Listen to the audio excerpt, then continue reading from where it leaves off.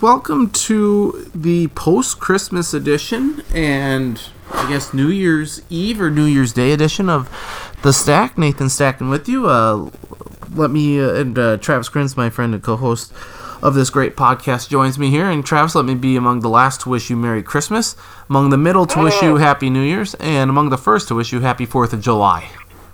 I think you were one of the first to wish me Happy Christmas as well, a couple weeks ago. Well, yes, First and last. Yes, if you're not first, you're last, right? Isn't that what Ricky Bobby used to say? Apparently. Not first, go to hell, we say. Right. Lots to get into here. Bowl season is in full force. The NFL regular season has ended. The playoffs begin. The Vikings are in it, and they will get trounced by the New Orleans Saints. But first... Yeah, great fun for us to watch that debacle. Yep, it's going to be a great season that ended in stupendous fashion on Monday night, on Christmas Eve to the arch-rival Green Bay Packers, and the season pretty much ended right there. But before we get into that, a massive snowstorm, post-Christmas storm, hit the upper Midwest, and as we like to do here, we like to talk about the weather and the storm. And I was watching the Weather Channel, I believe it was on Saturday, and Mitchell, South Dakota was, they had a live shot there. I thought maybe Mike Seidel or, Stephanie Abrams or something would be there. I don't know who exactly was at the Weather Channel, but I thought of texting you and saying, hey, why don't you get on down there and do a spot for them? Oh, in April we had a big blizzard. Somebody was there too.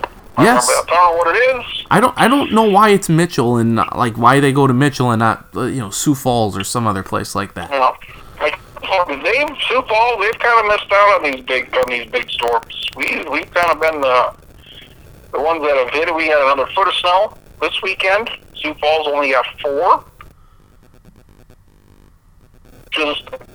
I don't think Sioux Falls got nearly that much. And right. We got 16 inches the previous year. So this is our third significant storm in less than 2 years. So I guess I don't ever remember having these back home when I was only 10 miles from Sioux Falls. Sioux Falls hasn't gotten these, and Mitchell has, 70 miles west. So maybe Mitchell's gotten these storms before, but I don't remember a foot of snow being like a regular every year occurrence. Now it's happened 3 times in 18 months.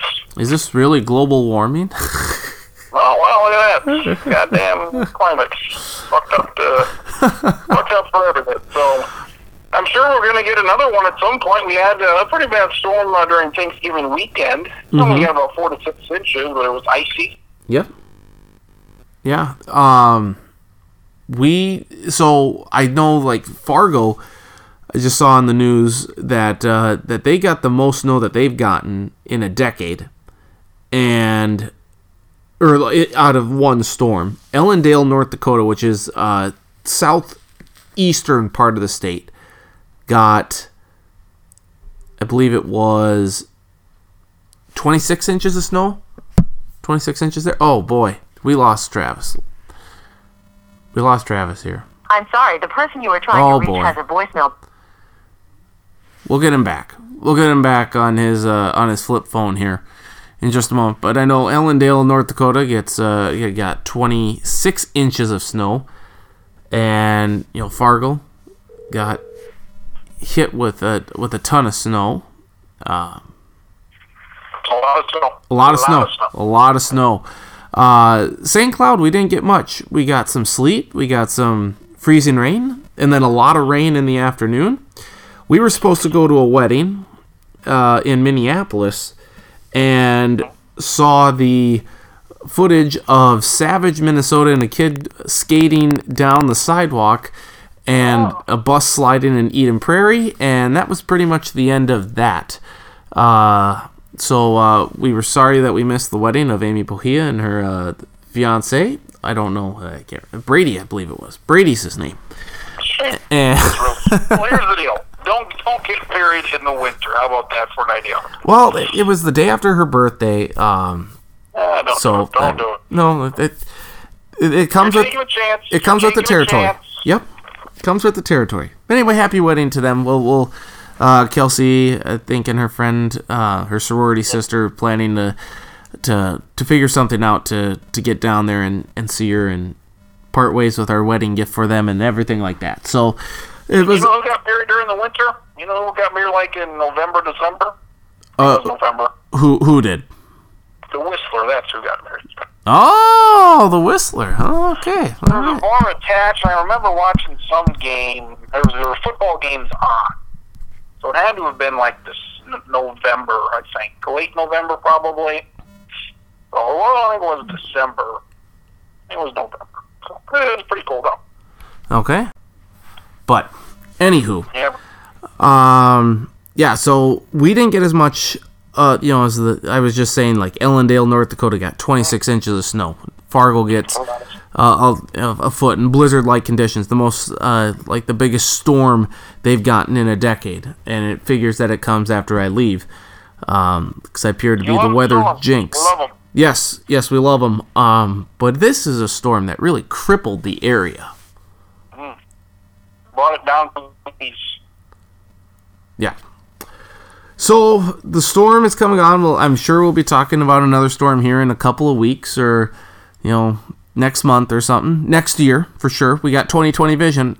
Krins, how's your eyesight? Is it 20/20? Yeah, 20/20. There you go. The eyeballs and everything. Your retina and irises are all doing just fine. That's great. Optometrists must love all the jokes that they get, or maybe they are providing the jokes for this new year. New century, I remember that being a big deal. Mm-hmm. I don't remember anything about 2009 going into 2010. I couldn't even venture a guess where the hell I was. New Year's of 2009, 2010. You were in Brookings, maybe. It would have been our senior year. Yep. I assume I'd be at home. Yeah, you probably were. I don't know. Maybe there's a game. I don't even know. I couldn't. Whatever it wasn't memorable. I know that much. So. I think why is 2020 so big? Is it because of the jokes that come up with? It's a new decade. 20s, 30s, 40s. A new decade. A new 10 years. It was a bit of a rough start to the decade. Middle portion was pretty good. Last 4 years stack. I don't know if you're aware of this, but last 4 years have been terrible. Oh, really? I hadn't known. Yeah. 17, 18, 19 were not great. 2020 probably not going to be great. Nope, I would agree with that. Oh, well, we'll see if maybe we can turn this thing around here a little bit. Jesus. Hopefully. It's been a mess. Like SpongeBob SquarePants, I do live in a pineapple under the sea, so I was not aware of 17, 18. Have you ever watched that show? I have. I loved it. SpongeBob was great growing up. There's a Mexican restaurant in Sioux Falls. It's called Hildebrand's, in a small little place. And they had this about a month ago or so. Why? And they had, of all the TVs, they had SpongeBob on. And I don't know if this was an odd episode or what, but I'm looking at what is this? What type of drugs are you on to make this show? Well, I don't know what the hell was going on. What was the episode? I couldn't even tell you. It was so goddamn weird. They were getting ready for a big live musical that night or something, and this thing was a little loud. We're sitting right underneath it, and we're like, what the hell is going on here with this? What is this? Who was with you? Was it Melissa, or? Yes. Like, what the hell is this? So she didn't grow up on SpongeBob either, then? No, we were old enough to say, screw this, this was weird as hell. Whatever was going on, I'm like, what the hell is this? Well, I couldn't even tell you anything about it. Well, I can tell you, I loved SpongeBob growing up, and in fact, our favorite the favorite school that has beaten us 1 seed, the 16 seed, UMBC, had a SpongeBob SquarePants night at one of their basketball games this year. They had you probably saw it on Twitter because I mentioned it several times that they were doing this tournament, and I believe it was the Bubble Bowl that won. Fantastic episode. So if there is one episode to watch, it would be the Bubble Bowl.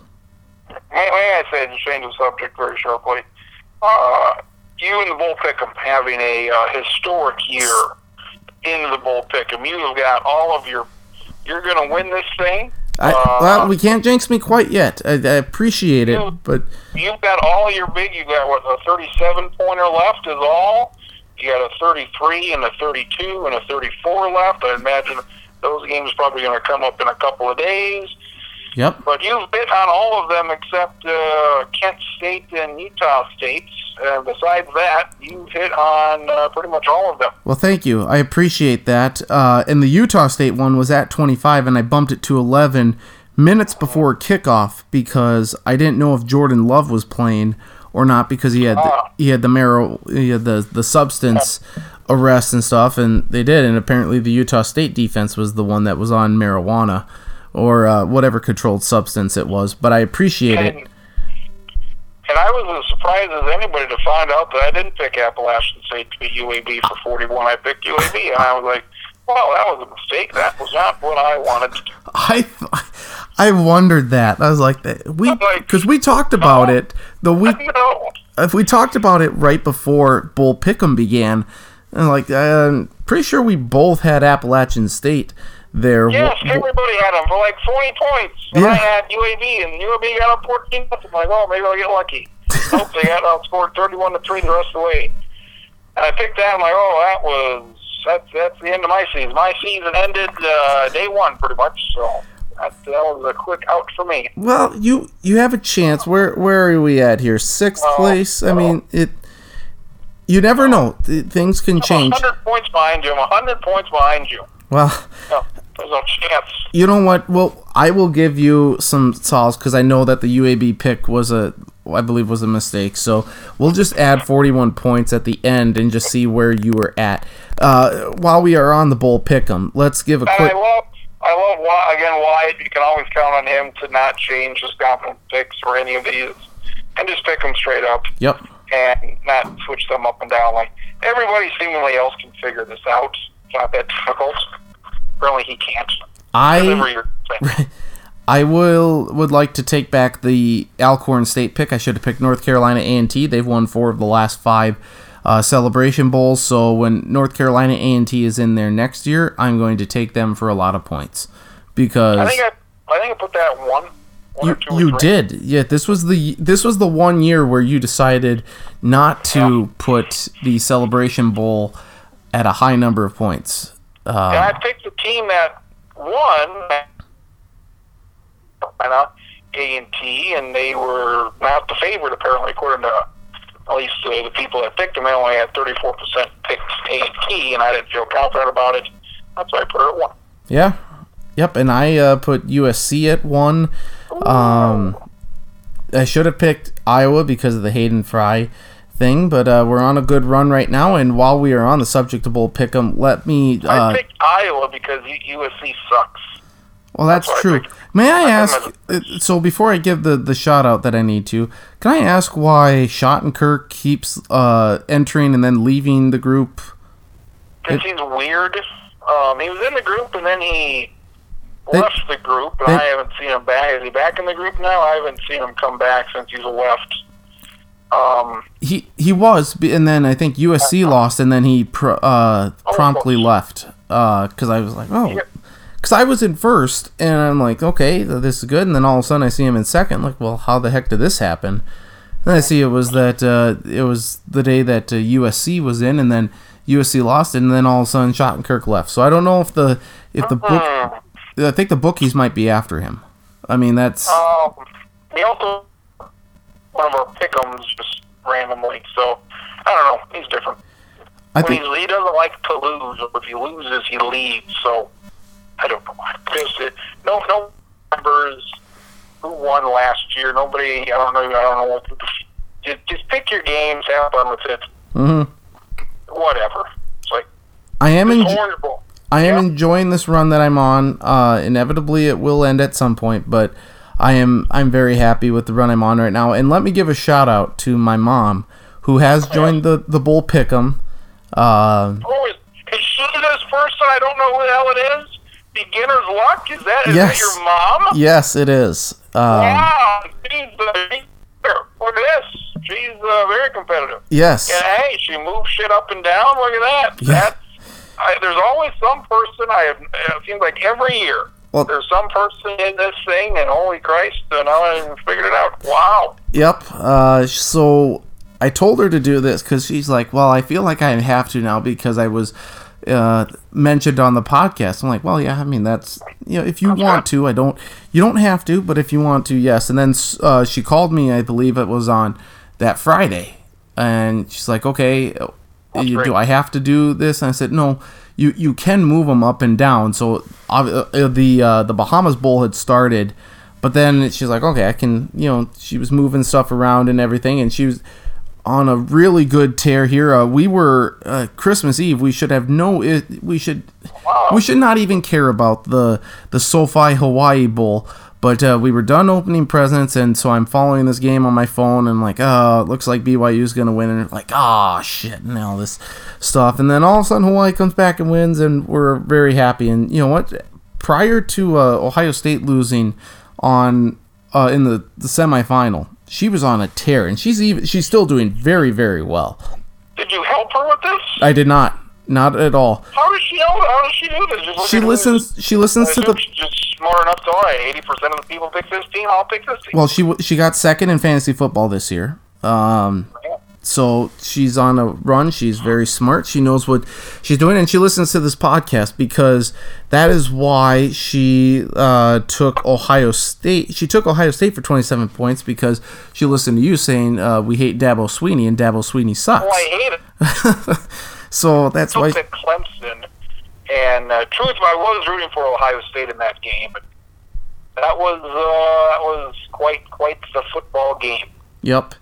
I did ask her because my grandpa went to school at Iowa State, and I asked why she didn't pick Iowa State, and I don't believe I really got the full answer, but she picked Notre Dame. I think it's because she watches Golick and Wingo. As do I, so she knows, the Golicks are huge Notre Dame fans, so I believe that's why, in large part, she took Notre Dame there. But she's doing very, very well, and is, still has a chance in this. She's very much alive. And she took LSU for 40 points. So good job, Mom. Doing extremely well. So best of luck. You're looking in the stacking bracket challenge? Oh, she's in there. She always does a bracket or two. So we'll see where she's at this year. What has been before we get into the college football bowl game or the playoffs? What has been your favorite bowl moment so far? I'd say I probably watched more bowl games than I did regular season. I didn't watch a whole lot of regular season. I watched a lot of bowls here. My favorites, I will always remember the missed fumble, the missed calls in that Clemson game that screwed Ohio so poorly. The catch by the Clemson receiver in which he caught the ball and proceeded to take 4 goddamn steps and then fumble the ball. Reese Davis says that was a good call. Touchdown. Yeah. And they didn't give them the touchdown because I don't know why they didn't give him the touchdown. He never had full possession of the ball. Seemed to me that he did. I saw it. He caught it. He took steps. Mm-hmm. He fumbled it. As I saw that, I'm like, what? And then the referee was just dumb on Ohio State's part, and I didn't like the penalty against Trevor Lawrence. He kicked the cornerback out of the game. I was like, those hits, like I was watching this Orange Bowl right here, Florida, Virginia, like a very similar hits, and those hits are going to happen. And I thought it was a cornerback blitz. I thought it was well executed. It was a third down. They would have punted, and a couple of very important plays that Ohio State didn't get the credit for, and I feel like they probably should have won the game if not for. Those are two very important calls. Yeah. I just Now, Reese Davis thought that and I agree with you on that catch by Ross and the fumble. To me, because I like Clemson far more than I do Ohio State, and let me just state right now that I think Ohio State is going to be back in the playoff next year. I mean, they look phenomenal. Like they're going to lose Chase Young, they're going to lose Dobbins. He's going to the pros. They're going to lose a couple of corners and a wide receiver, but they're just going to reload, and they look good. They will be unstoppable next year. So they are my favorite right now to at least make the college football playoff, if not a little more. But let me just state this. Reese Davis said he didn't know if it was a fumble or not. I've looked at it a half dozen times, and I can't definitively determine, and maybe it's just a little bias showing from me, I can't tell for sure if he has control of the ball or not. Like, I looked at it, from what I remember looking, I felt it was very cut and dry. It's like, oh shit, this is one of the worst calls considering the importance in third quarter, and this was huge. And they scored a touchdown on it. Like, oh, if they score that, if they let that go, I think they probably win the game. Probably, yep. I saw that and was like, Jesus. So you take that away, and then Clemson scores when I think they scored 2 touchdowns on those 2 penalties, on the roughing the punter. They scored another one on the targeting call. But yeah, it was helmet to helmet. But there's a lot of tackles. I mean, he didn't launch himself. It wasn't malicious. Right. Just scored blitz. Trevor Lawrence ducked a little bit. I mean, clean play. He got his clock clean by a good tackle. So that was disheartening because I felt they should have gotten credit for that. But, man, I saw that and like, man. So Clemson got away with one there. So are you like the many Ohio State fans that feel like they got jobbed in this game? Oh, yes. Yes. Okay. Referee, I mean, there's a lot of, hey, don't kick a field goal. They had 3 field goals, score a touchdown once in a while. A lot of opportunities to do some stuff. Don't throw some interceptions. A lot of plays, and those referee calls, they were important plays. But man, that's a tough pill to swallow. I don't care who it is. You just get the call right. Well, I don't care who's playing, my favorite team, my not favorite team. Just correctly get the call the way it should be. Well, and that's what I was going to state, though, is that Ohio State did have multiple opportunities inside the red zone and only came away with field goals. Like, they could have put Clemson away in the first half if they really wanted to. And they did. People are saying, they were up, 16-0. It's like, I don't care what the score was. I don't care if they had a big lead, if they didn't. Just get the call right.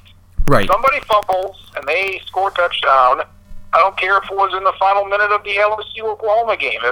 If something happens, get it right. I don't care who's ahead, who's behind. If you're ahead by 2 touchdowns, if you're behind by 2 touchdowns, if you let a 30-point lead, just get whatever is right. Mm-hmm. I just don't see that. They were up 16-0. Well, yeah, a lot of teams are up at some point in each game, and leads go away fairly quickly sometimes. So just get the call right. If somebody forces a fumble, scores a touchdown, and it appears to be correct, give them those points. So I talked with Charlie Sunday night. So, spoiler alert, he's coming up next on the podcast, and we picked the Monday bowl games. Well, I'm recording this segment with you on a Monday night. Did you see the ending to the first responders Serve Pro game between Western Kentucky and Western Michigan? Nothing to do at work, so I'm watching these games. I'm in Kentucky. I feel like this was a game where Western Kentucky thoroughly outplayed at Western Michigan. At one point, it was, fourth quarter or third quarter, Western Kentucky had outgained them by 200 yards, yet we're losing 17-10. It was a pick six. That was the pick six that really swung the game.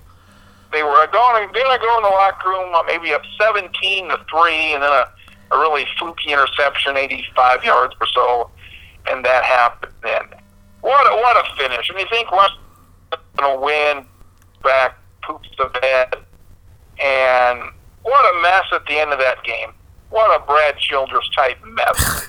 So, and you bring out this terrible kicker who's just awful, and sometimes he makes a 52-yarder. Can't imagine there'll be a better finish. Right. Or dumber finish than that. Because I had this game, I was just keeping track on my phone. I saw it was 2020, and man, they have a 1st and 10 at the 39, so I quickly run out while I had a second and flipped the game on and saw the Hail Mary, and it was batted down. I'm like, okay, we're gonna go to overtime, so we'll see what happens there. And then I look 5 minutes later and I see Western Kentucky wins 23-20. I'm like, okay, well, there's no way that overtime got done that quickly. And I'm pulling up the play-by-play, and I can't figure it out. They like ESPN just didn't have it listed chronologically that it made any sense whatsoever. Did you see what happened? I did see what happened. I saw the 12 men on the field, and Western Kentucky scores to tie it up, and there's a few minutes left.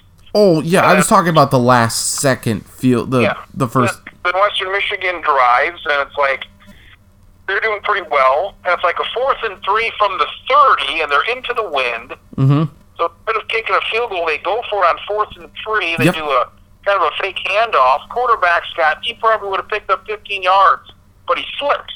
Oh, I didn't see this. They did like an RPO on 3, and quarterback kept it. Was going to go right, and he would have gotten 15 yards at least, and he slipped right away. So that was that. Then Western Kentucky gets it with the timeout to go, with about 30 seconds to go. This Western Kentucky quarterback missed a lot of open guys. He overthrew them many open guys, and including one on this final drive. But they pick up some yards and like a 57-yard field goal, and they're not going to try that. So they try Hail Mary. Well, why would you try it with a guy who was 15 of 26 on field goals prior to the one that tied the game up? They try Hail Mary, and it doesn't go, but there's 12 men on the field. So they got to figure this out. And so now it's a 52-yard field goal. So they say, all right, we're going to try this. And he makes it really no problem. But wow, this kid who was like 16 of 27 on the year, not very good. He missed a 29-yarder early in the game. And he made this 52-yarder freshman kicker. I was like, great. Good for him. Right. Virginia just scored. It's a 6-point game. This has far exceeded my expectations and probably everybody else. 15-point underdog at kickoff here, and very exciting. Very good job for third quarter. Nothing happened. Nothing happened in the third quarter. First half was great. Some trick plays by Virginia. Nobody thought they had a chance. And here they are, fourth quarter. Great uniforms out there. Looks outstanding. Great game so far. What do we always say is a determining factor in the bowl games here? The bowl pick'em. It's motivation. What team is motivated? I think Florida's trying here. I think they want to win. I don't think it's a case of motivation. I just think Virginia is just playing well. Well, this did not start well. Florida had a touchdown, would have minute in like a long touchdown. Mm-hmm. And this did not end well, and Virginia's had a couple of great plays and a few plays here that stand out, but good for Virginia. It's like with these games, I fully expect the Saints to beat the hell out of the Vikings, but I can't be confident in any game. Again, any game with any teams. Yep. Dolphins beat the Patriots. Lions almost beat the Packers. None of them should have happened. I can't feel confident in any. I think LSU should beat Clemson. Yep. I do too. We all thought LSU would beat Oklahoma, and they thoroughly did that. But I can't be confident in any game. I think Auburn's going to beat Alabama's going to beat Michigan, but it's sports. Nobody knows. That LSU game was unheard of. Just Joe Burrow's performance, 7 touchdown passes in the first half, of a rushing touchdown, and 8 touchdowns in the first half. That's unthinkable, unheard of. It's one of the greatest offensive games ever. Yeah. He had 400 yards and 7 touchdowns and a half. 400 yards and 7 touchdowns and a half of football. Like, shouldn't the Pac-12 then be like, hey, Big 12, if this is what you've got to show, we could probably do better. I don't know that they could. Joe Burrow is the number 1 overall pick. I think he's going to do very good in the NFL, and I think I don't know, because he's going to the Bengals, and that's a tough road to hoe. Yep. Well, he's going to be in the same division as Lamar Jackson and Baker Mayfield. Okay, just Lamar Jackson. But, so that's tough. But remember, the Bengals were without 60% of their offensive line this year due to injuries. No A.J. Green. So if those pieces come back healthy, the Bengals will be competitive next year. And remember that Joe Burrow is with, was it Joe Brady, offensive coordinator, who was with the Saints. So there's a pro-style element to the LSU offense. And so that's why I think he'll be able to succeed, because he's already in a pro-style system. The learning curve, I think, is going to be heavily reduced. I don't know how good he's going to be, because that team's not very good. Yeah. It's like, I don't know who's winning these games. I don't know who's going to be good. I like Baker Mayfield. I don't like the Wyoming guy. I don't like shithead in Chicago. Who beat the Vikings backups on Sunday with a last-second field goal. I'm watching this game, and I'm like, you want to win Chicago? Are you going to win this game? They should have even won. If Boone doesn't fumble on that first drive there, the Vikings score a touchdown. If Eddie doesn't get taken down, the Vikings score a defensive touchdown. They win the game. Why can we not? We couldn't do anything on offense when we played them in Chicago. Couldn't do anything. Couldn't do a damn thing. And here's our backups, and they do fine. They do okay. They have a couple of big runs. There wasn't much passing game.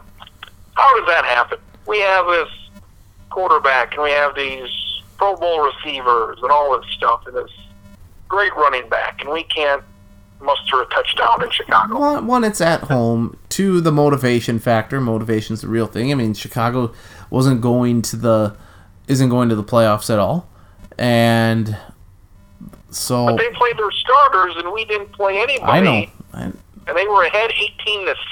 So like, all right, 18-6 is going the way you expected. And that quarterback is so shitty.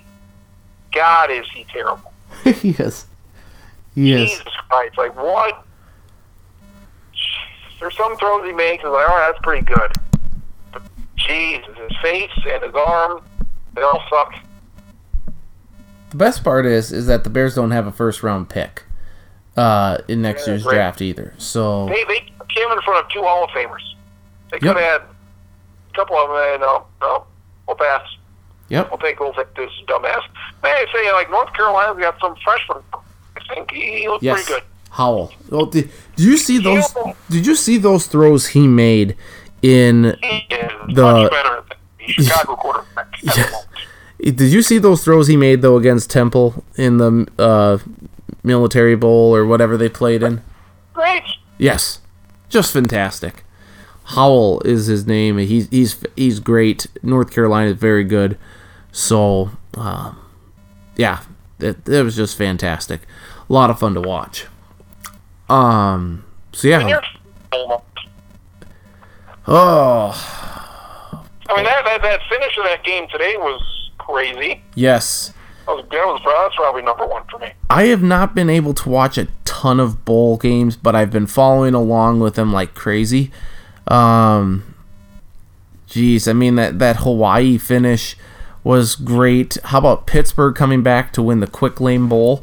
Who would have ever thought we would have said Quick Lane? You know what?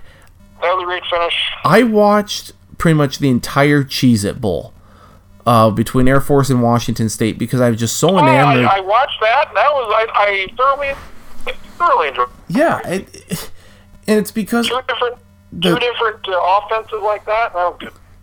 So I'm sure you didn't read the blog of this of the game when I previewed the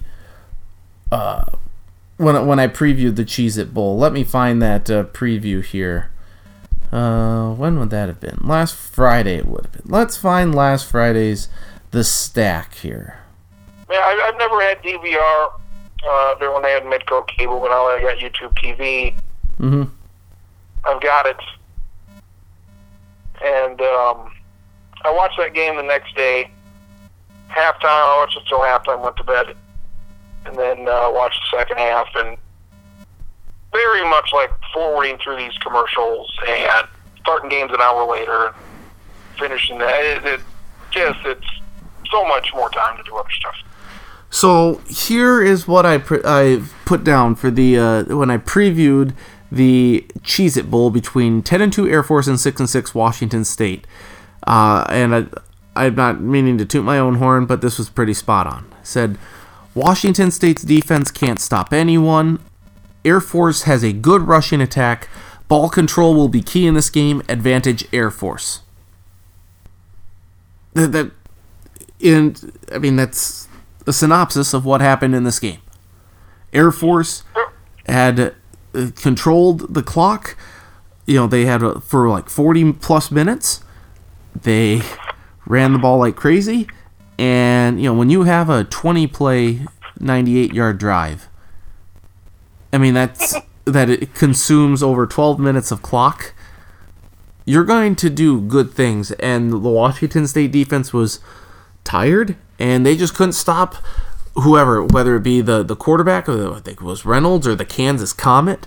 This was a very good performance by Air Force.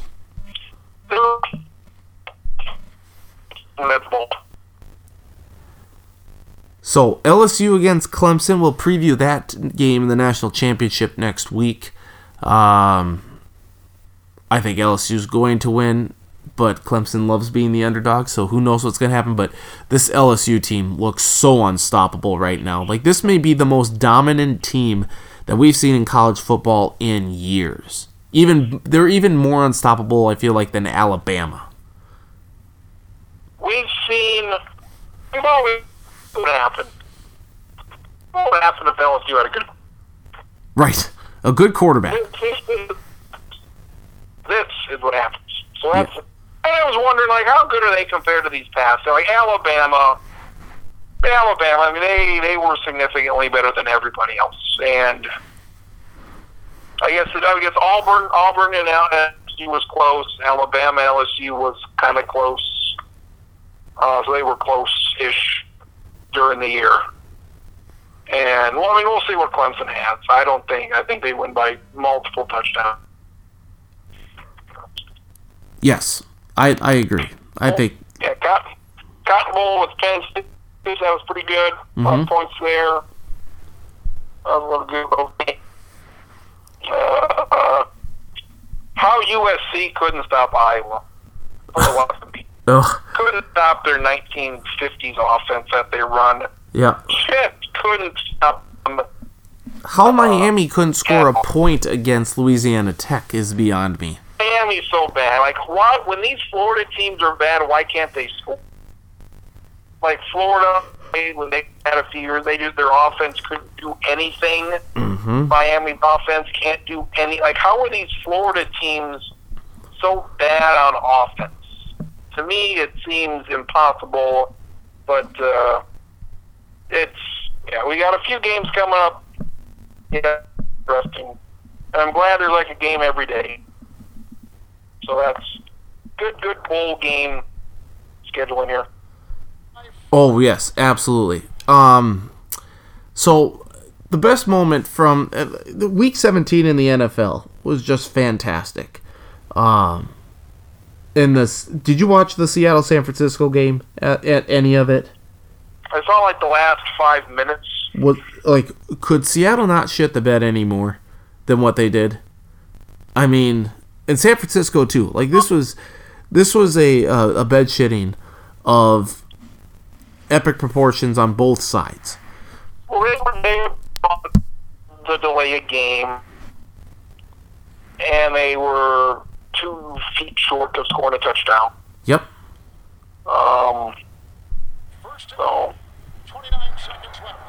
So like Seattle, they've got a lot of injuries, but I give them a chance to make a run here. I don't give the Vikings a chance.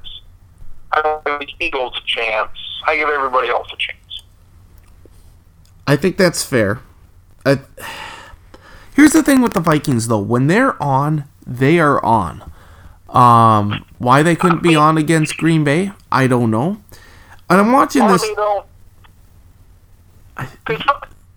They've been. Einstein said, teams they can play with San Francisco and New Orleans. Yep. But when they're bad, they lose to the Bears and they lose to the Chiefs without Mahomes and all that. But really, I was looking back. I'm looking back at the last 2 years. They haven't beaten anybody. They've beaten the Eagles twice. They've beaten the Eagles the last 2 years. Mm-hmm. Those are the only team. That's the only team they've beaten. That's over 500. Like, I have yet to see this team when they're good. Yes, when they're good, they're beating up on these teams that are not so good. Beating up on the Chargers and whoever else, and the Lions. Mm-hmm. Like, they beat the Saints twice ago. They beat the Saints twice early on in the year, and the Saints, they were a good team. Yep.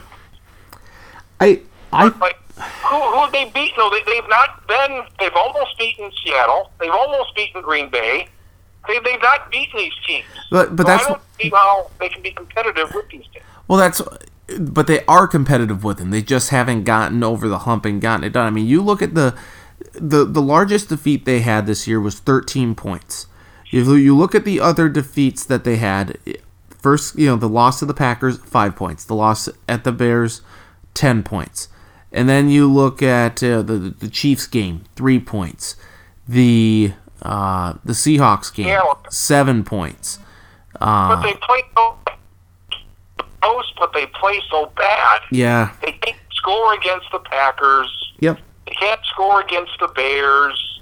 They can't stop Seattle. But again, so the Packers game, they didn't have Dalvin. They didn't have Alexander Madison. I think even if Madison plays, I think that's an entirely different game. When you're down to your third string running back, and offensive line good. Oh yeah, the offensive line was atrocious in that game, and I don't understand why Kevin Stefanski doesn't. I don't understand why the Vikings don't call a ton of screen passes every game, because no one can stop them. They just can't. Quarterback didn't play well. I mean, that's probably the worst offensive game I've seen them play in years. That's even counting these Bears games. Yeah. Like, quarterback had 120 yards. They were outgained by 250.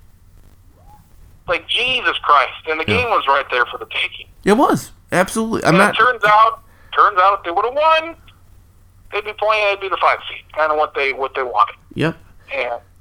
I mean, so you're watching this Week 17 action, and you see the Lions up on the Packers, and it's like, oh my God, the Vikings, if they had beaten the Packers last week, they could have the 3 seed. And I'm watching this, Aaron Rodgers comes back, there's a bad false start that was missed, and, of course it seems like the Packers always get those calls. And then I'm watching the 49ers-Seahawks game, and I'm trying to think, like, okay, well, do I want the Saints to win, or do I want the Seahawks to win, or do I want the 49ers to win? I wanted the 49ers to win because I don't want the Packers to have home field advantage throughout the playoffs, because that's very key for them. I don't think the Packers are a very good 13-3 team. I just don't see the offense. I just don't see the offense doing as well as they have in previous years. Watching that Monday night game, and Aaron Rodgers just wasn't good. Right. I don't know what his deal is. They kept blaming the system. Like, you had this system we're in week 16. It's like, I understand you knew the other playbook and you have the same coach for 10 years, but this is not like your first or second game. It's just, this is week 16. Like, we don't know what the plays are. We don't know where the guys are going to be yet. I mean, So I don't buy that as an excuse. So, yeah, I don't know what it was. Nobody could beat them this year. Right. And, I mean, second round of the playoffs looking good. Yeah, I mean, so... Hopefully, Seattle, San Francisco, their first two games have been great. Mm-hmm. So that Seattle game was fantastic. Seattle gets a ball. They get first and goal at the 1 with under a minute to go. They're gonna beat the 49ers, and then the Vikings are gonna play. They would have played New Orleans. No, who would they have played? They would have played Seattle. Yeah, I would have much preferred playing Seattle at the Saints. Right, because Seattle with their injuries and stuff, it would be, I think, a little easier than New Orleans. But then Seattle gets a delay a game, and then it's fourth down, and Wilson finds Jacob Hollister, the Seahawks tight end, and he gets stopped inches shy of the goal line. There's a fumble, and so San Francisco wins this game by inches. And I'm just left you could not ask for a better finish to cap off the 100th, the end of the regular season in the NFL's 100th year. You just couldn't. There's so much there. Beast mode comes back, Marshawn Lynch and stuff. So, fantastic stuff there. So that happens. But the best thing that happened in Week 17, and maybe the whole NFL season, is this call by the great, the GOAT, the man who called the Black Cat game between the Cowboys and the Giants in the Meadowlands. It is Kevin Harlan. Here he is calling not only the Chiefs Chargers game, which he was in Arrowhead to do, but also the final play, the final drive of the Dolphins, Ryan Fitzpatrick to Matt Gesicki. Here it is in real time.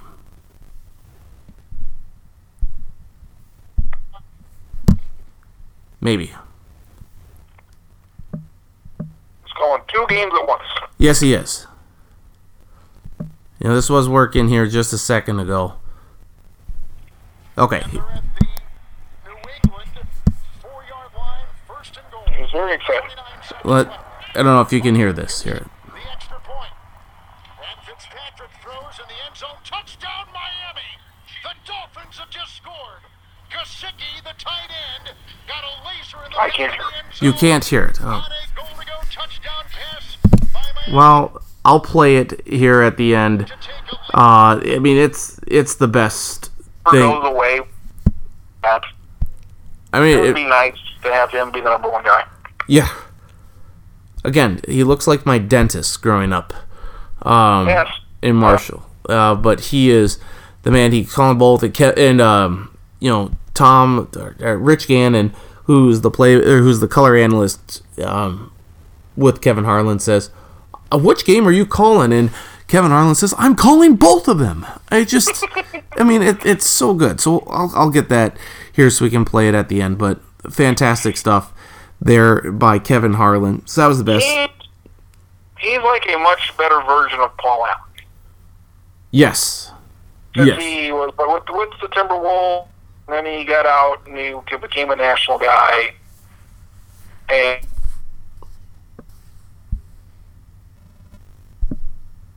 Hello? Hello? Yes. Yep, I can hear you now. So, yeah, he's the best thing. They get hopefully one playoff game for him. Yes. Well, he won't. They'll have the bird and the beard, Ian Eagle, Well, that sucks. and Dan Fouts. Yeah, Kevin Harlan's not one of the top two teams on CBS, so Well, that's a disappointment. it is. But yes. The other two are. Well, Virginia just lost this game, so. Woo! 38 more points for me. So there's that. That was great. So as we look ahead to the playoffs here, NFL wildcard. Surprise, surprise! The Houston Texans are on ESPN on Saturday, 4:35 p.m. Eastern, 3:35 p.m. Central Time. On ESPN and ABC, they're the 4 seed. They host the Buffalo Bills, the 5 seed. I think the Texans will win, but I'm not fully confident in that. The Bills are playing really good right now. Defense is fantastic. Who do you like in this one? Houston. If the quarterback can do, I don't know. Can this quarterback win it? Hello? Houston, Yep. Houston, yes. Houston's a 3-point favorite. Can that defense be good enough to make a difference and where the court to kind of negate the quarterback? Mm-hmm. And this game's coming down in the final 5 minutes here. The spread, big question. Very tight game here. Yeah, I'll take Houston. The Patriots. So as Kevin Harlan's calling this, Matt Gesicki, the tight end for the Dolphins, the touchdown catch from Ryan Fitzpatrick. That the Dolphins beat surprisingly. I mean, this was I think arguably the biggest upset of the year. They beat the New England Patriots in Foxborough, and combine that with the Chiefs' win. The Chiefs miraculously have the 2 seed and the bye. The Patriots are playing on Wild Card Weekend for the first time since 2010. They are the 3 seed. They are hosting the 6 seed Tennessee Titans. Derrick Henry, NFL rushing champion. Mike Vrabel knows Bill Belichick well. I could see the Titans winning this game. I will give the Patriots the benefit of the doubt, but I will not be surprised if Tennessee comes away victorious on Saturday night. 8:15 p.m. Eastern, 7:15 p.m. Central Time on CBS. I would be stunned. Apparently Ryan Tannehill is good now. He is. He's very good. So that's weird. It's the worst Patriots team in all, apparently. I still think they can beat Tennessee, I would hope. Mm-hmm. So... win it all in the playoff game. You're going to get them. Beat them. Yep. Beat them at home. Yep. The toughest man, the toughest place to play on God's green earth, Arrowhead Stadium. Yeah, okay. Yeah, I don't think if the Patriots, if they beat the Titans, they're not going to beat the Chiefs in Arrowhead in this division round. They're just not. They couldn't beat them in Foxborough. They aren't going to beat them this year, and I think we're beginning to see the end of the dynasty that is the New England Patriots, because I think Tom Brady, this may be his last game in a Patriots uniform. But where do I keep hearing this? Why would you go anywhere, and where would he want to go? Well, okay, this is the last year of his contract, so who says... I know, all of these rumors of his house is for sale, and trainer's house is for sale, and he doesn't have a contract for next year. All of it, he hasn't been good this year. For him, why would he? I could understand New England saying, all right, we've gotten all we've gotten out of him. Mm-hmm. Got 20 good years out of him. He's starting to show his age. He's 44. Reasonable to want to move on. Mm-hmm. If you're him, who want to go? The Chargers or some stupid shit like this? It's what? And if you're the Chargers, why would you want him? Well, because you need to put butts in the seats in your new stadium that you're a tenant of. Phillip Rivers isn't going to do that. The Chargers will move on from Phillip Rivers and... where is Tom Brady going? I don't know. Possibly the Chargers. Maybe he'll just retire. He's not playing up to par, to his standard this year. And he'll be good enough to go up 12-4 wherever they went. Well, I think that's the defense is the defense is the main reason for that, though. It's not the offense. If you want for him, if you're going to play, stay where you're at. That seemed to have worked well for a while. All I'm going to say is Eli Manning, Phillip Rivers, and Tom Brady. 2 of the 3 quarterbacks will not be in the league next year. At least 2 of the 3. Should retire because he's terrible. Phillip Rivers is fine. Tom Brady's still okay. 2 of those 3 won't be in the league? 2 of the 3, at least 2 of the 3 won't be in the league next year. So Phillip Rivers, he'll be around, don't you think? Not with the Chargers. Somebody will want him. But as a starting quarterback? Oh, yeah. Who? Won't be bad. Yeah. I just don't know. I don't know who that would be. The Bears could use any quarterback. Well, that's true. That's very true. The Washington Redskins. They have Dwayne Haskins and Case Keenum and Alex Smith. Yeah, that's a bunch of garbage. We'll see what the rookie does, but Jesus. Carolina Panthers. Well, he did go to school at NC State, but why would you move on from Cam Newton? Yeah. Because he's hurt. Well, Phillip Rivers is old. But he's not hurt. Right. What else we got? We got Tampa Raiders, Bay. Tampa Bay. There's a few teams out there. Cincinnati could maybe use the guy for a year. No. You got Andy Dalton. I'm not playing Mr. Heisman right away here. No, but you have Andy Dalton. Look at his stats here this year. I mean, a few more interceptions, 23 touchdowns, 20 interceptions. That's a good play. I think 15 of those interceptions came against the Vikings a couple weeks ago. But, he's 38. He's a lot worse than Phillip Rivers, I think. I mean, a lot of close games. They were 12-4 last year. 12-4 last year. Sunday's NFC wildcard games, the Seahawks, the 5 seed at the Eagles, the 4 seed, 4:40 p.m. Eastern, 3:40 p.m. Central Time on NBC. The Eagles are so beat up right now. I don't have a lot of faith in Seattle, but I'll take the Seahawks to win. Not by a lot, though. Who do you like in that one? They've got Russell Wilson, and he makes chicken salad out of chicken shit more than any player they've ever seen. Mm-hmm. You got him, you've got a chance. I think they've got a chance to make a run because I think they can beat Philadelphia. And then they would play the 49ers, and obviously they can beat them. They did it once, and they almost did it twice. So if you're San Francisco, that's probably the last team you want to see. Is Seattle, again. Right. It was very closely contested. And then you get to the NFC Championship game, and then you see what happens. But I think Seattle can at least make it be a legitimate contender to make it to the title game. Mm-hmm. Agreed. And then that leaves us with the first game on Sunday. The 6-seeded Vikings at the 3-seed New Orleans Saints, 1:05 p.m. Eastern, 12:05 p.m. Central Time on Fox. I do not see Minneapolis Miracle 2.0 happening here. I just feel like the Vikings have been so good all year, and it's all for naught. They're going to get steamrolled by the Saints. Saints are right now an 8-point favorite. I do think the Vikings can compete with them for a while, but who knows if this defense is going to be good. They did treat Week 17 as a bye week, so that's good to get guys like Kendricks and Barr healthy, Thielen, see if he can get a little more healthy. I'd love to say that the Vikings can pull off the upset. I think they can. I don't think they will, and it pains me to say it.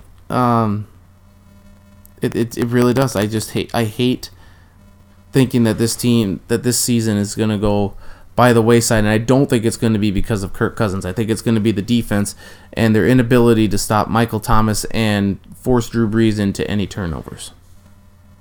I think defense has done well here for the last month. I think after the Seattle game, they've been good. They played well.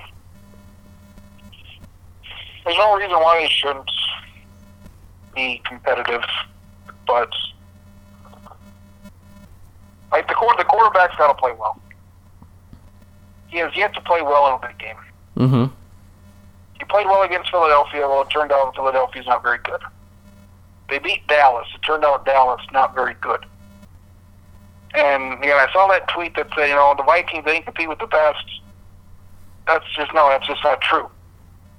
They can't beat anybody. Mm-hmm. They can't beat anybody that matters. They haven't beat anybody in 2 years that matters. I can't remember the last time they played well in a big game. I just can't. Saints in the playoffs 2 years ago? That was for one half. And that should have been a loss. Mm-hmm.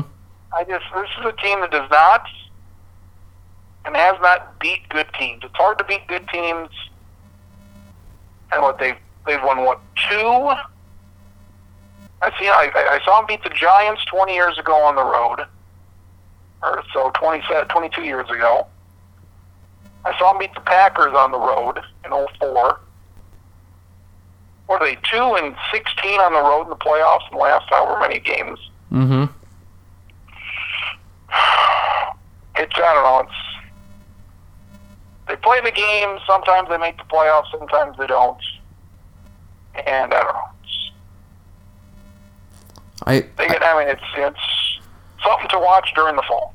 Yeah, the TV show it's on, and you watch it, and you're like, all right, they're a good team. They're not. It's like that with any Minnesota sports team, though. Let's be real. Huh? It's like that with any Minnesota sports team. Let's be real. Like the Wild are never good enough. Like the Wild are never considered like the best. Like there's been 2 seasons that we've seen in which the Vikings should have won the Super Bowl. Mm-hmm. There's been 2. However, it is, what is this? Like normally it's an 11-year run here, so the Vikings... Next year is the year. Okay. 2020. But it would be 2020 when the playoffs begin. No. 2020 season. It was the 2009 season. True. It was the 98 season. It was the 87 season. I think 76 season was the last Super Bowl. Mm-hmm. So this is the trend. Hopefully it continues, but I don't know. I've lost my passion for this team years ago, which is sad. If they would have won it 2 years ago, that would have been nice. If they ever win one, that'll be nice. But I think it will not mean as much as if they would have won it, whether 98 or 09 or any year in between. To think if Julio Jones had just caught that pass against the Eagles 2 years ago, the Vikings would have hosted the NFC Championship game, probably would have hosted the Super Bowl. I mean, they Garrett Anderson would have made a kick. Yep. Dennis Green would not have taken a knee. Yeah. At the end of the fourth quarter. Shithead Favre wouldn't have thrown an interception. Yeah. A lot of things. Stupid ass Blair Walsh would have missed a kick. Right. Maybe they would have played Arizona. Maybe you beat Arizona. Yep. I don't think they were probably beating Carolina that year, but all of these things that happen. It seems like if it's not a heartbreaking loss, then it's a freaking 5-touchdown catastrophe. Yep. So, we'll see what happens. I don't know. So. Very true. All right, yes. And do you have anything else before we say so long for 2019 and into the new year? I followed this new Twitter account. It's like bad referee calls, which I like this Twitter account very much. Just followed it today. It's bad sports refs. Bad sports refs, and there's obviously multiple tweets every single day on this thing. Is John Tortorella on there, the Columbus Blue Jackets head coach? No, probably not. Oh. There was the penalty on Clinton Dix. Funny Clinton Dix. I think that was not a penalty. Right. His shoulder hit the man, not his helmet. I think they even looked at it. And there was a pass interference on San Francisco on one of the last plays, and that was pretty clearly pass interference, and they got that wrong. They didn't even review that. The false start on Green Bay on their first touchdown pass against the Lions. Yeah, that was bad. I think that's on here too. And there was a very bad face mask late in the game on Joe Burrow where his head got ripped off. Hey, they didn't call that. I don't know what Joe Burrow was doing in the game as late as he was. That was a bit ridiculous. What is this Twitter account called? Bad Sports Refs. And whenever there's a bad call, the one that they've got pinned up there is from November 10th. Kenny Galladay of the Lions catches a pass this year against the Bears. Catches the ball late in the game. Goes and else. 2 yards. Oh, yes. Yeah. And the referee just says, yep, and just keeps it like that. Yep. Like, if there's a more random thing in life than just where the ball's spotted, it's amazing. Mm-hmm. Like, he catches the ball, then he pops it 2 yards ahead, and the referee just leaves it there. Like the players are spotting the ball now wherever they want. And Right. that play happened, and they just went with it. Yep. There was a play in the Western Kentucky game today, quarterback sneak on 4th and 1. Quarterback was a good half yard short. They called it a first down. They reviewed it, and they said, no, he didn't get it. It's like, Jesus Christ, we're just guessing at this point. We are just guessing. So, bad, I mean, just horrendous. And I know it's a difficult job. Like, but there's a couple of NBA plays on here where, like, there's literally no contact. Mm-hmm. There's foul. There was a play today, Illinois and Cal in the Red Box Bowl.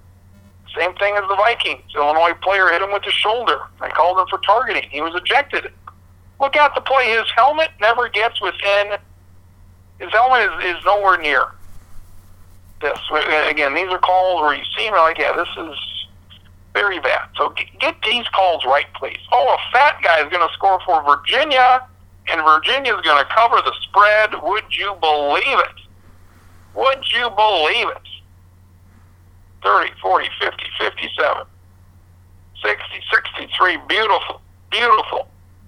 Virginia is going to lose this game by what? 8 points. What a deal.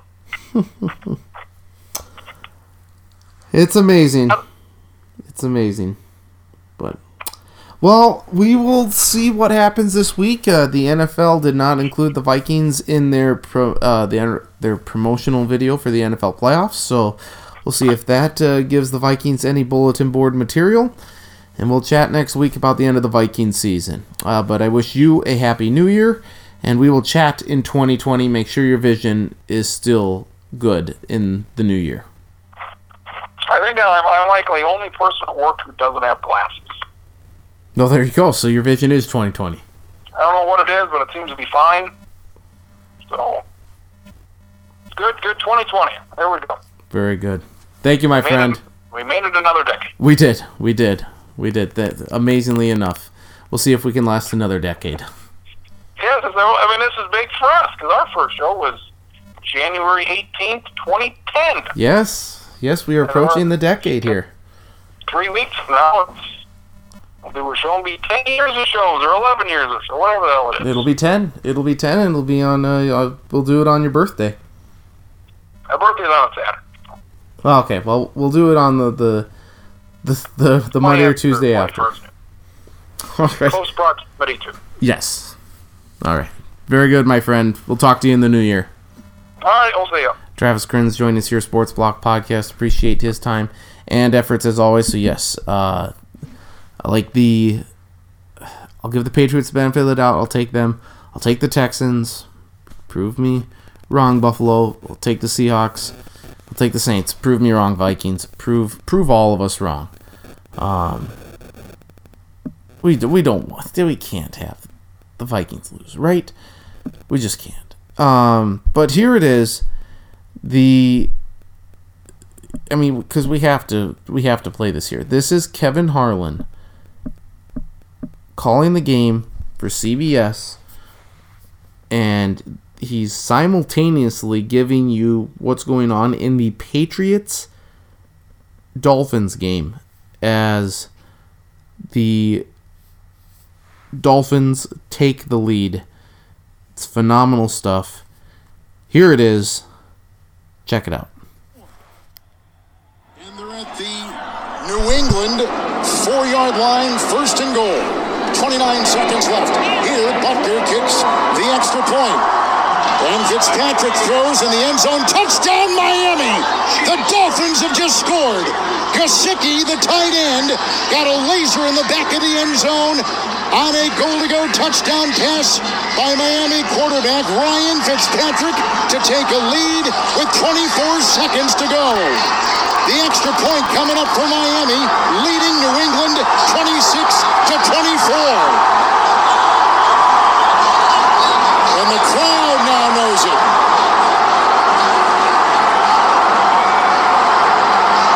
What a throw by Fitzpatrick.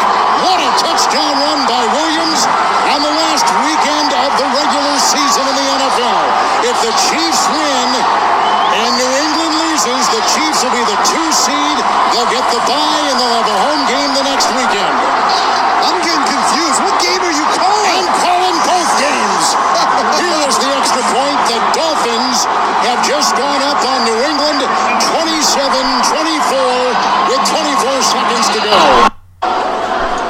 So there it is.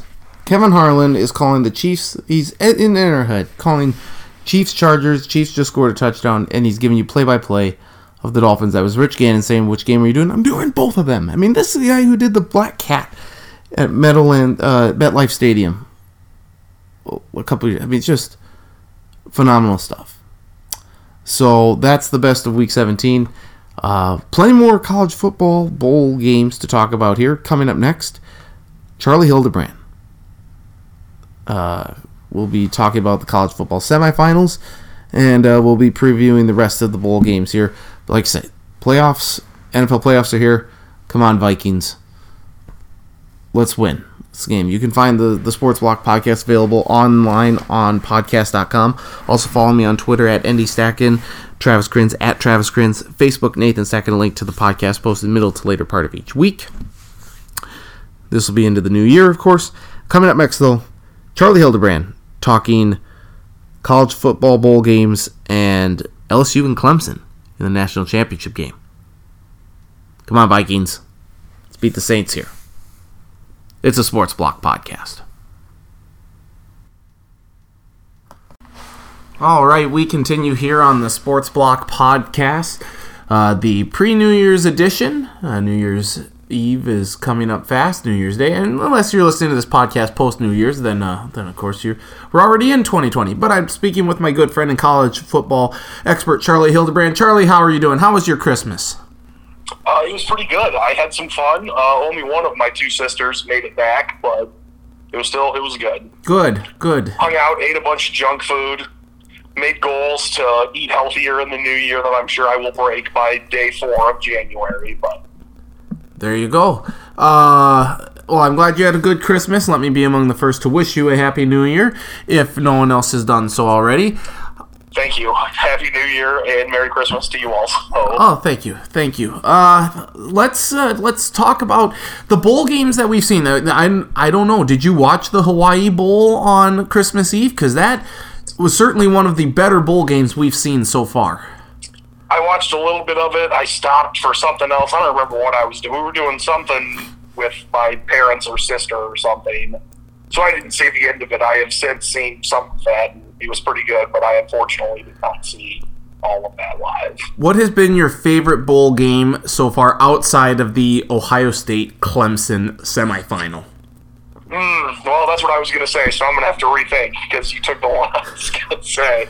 I think on Friday, I missed most of them because I was at work and then driving back from work and taking care of some other stuff. So I guess even though it did not have like an all-time great finish, it was just a fun and entertaining game for the most part. I think I would go with the Penn State-Memphis Cotton Bowl. Sure. That was pretty good. Lots of points, lots of scoring. Mm-hmm. You know, I remember Penn State ran for like 380 yards in the game or something like that. What has surprised you most from the bowl games thus far? Outside of anything playoff related. Correct. I think I would go with it was one of the earlier ones where I was quite confident in a team that would win, and they did not. I'm trying to think who it was. Utah State or SMU? Maybe SMU? I think was it SMU that played Florida Atlantic? They did, yep. That's the one that I was most surprised about. But I thought SMU would come in and win by 10, and Florida Atlantic absolutely dominated them. That was quite surprising to me.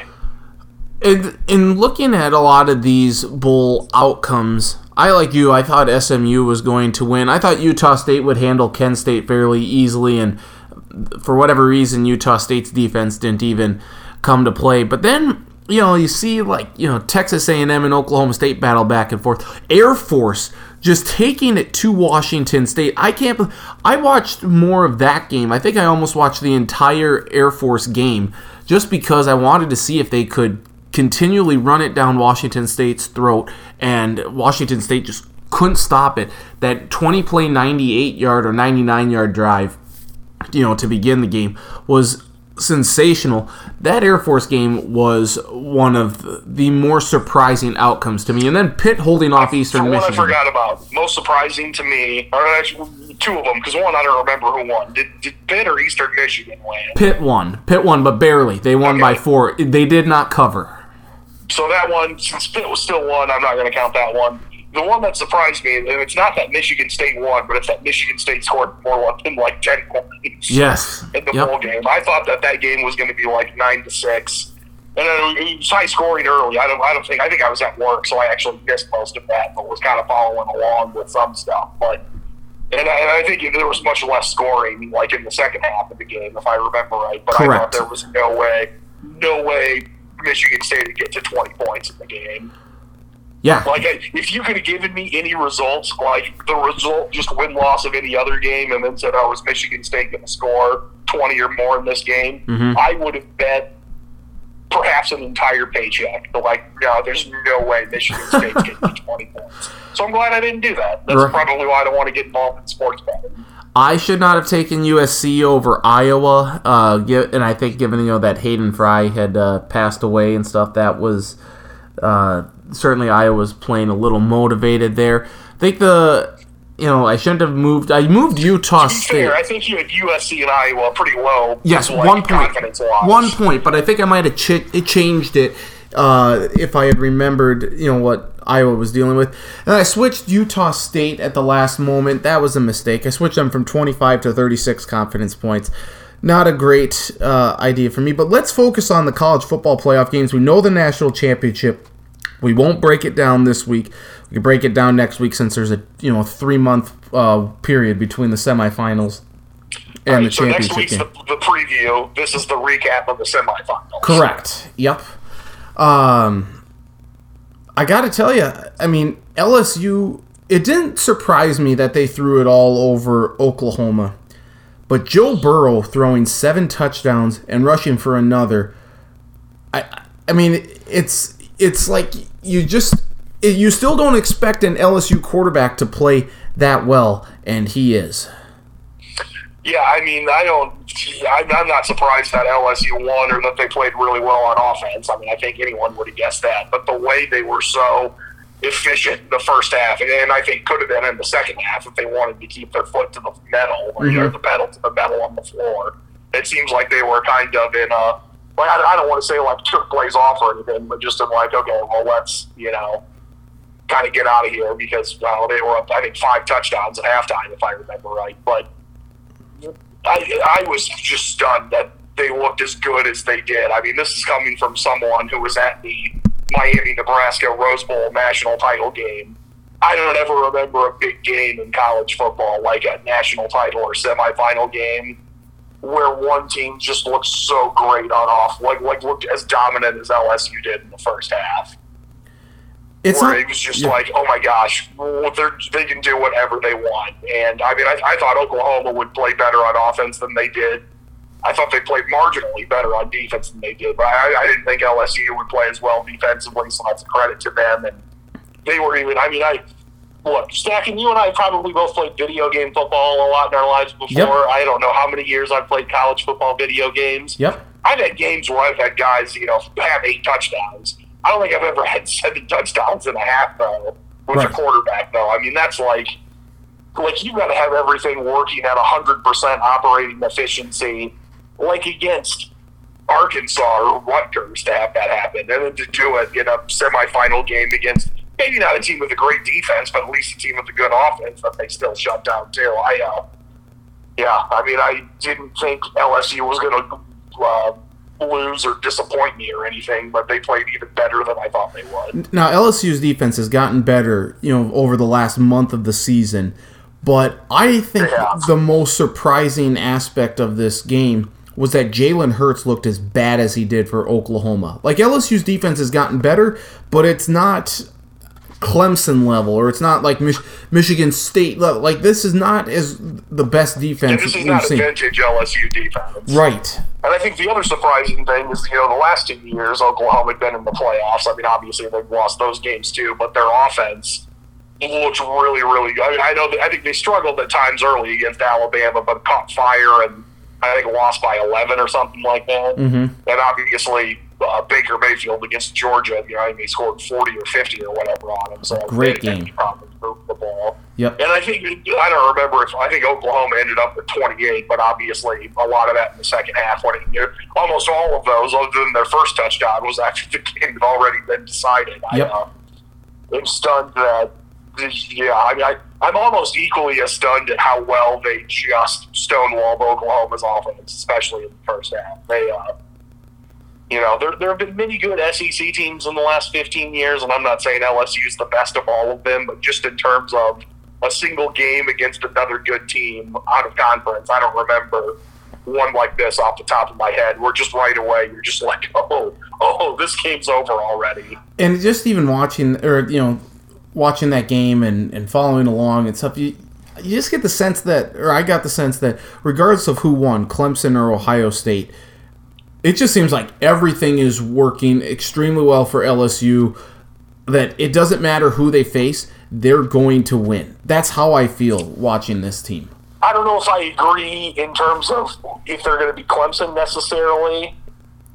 I mean, we'll get to that next week. Mm-hmm. But I think the way they're playing, it'd be tough to pick against them against anybody. I mean, I'm not a gambling prognosticator, but I don't think there's any. I think I would have LSU favored against anybody else in college football.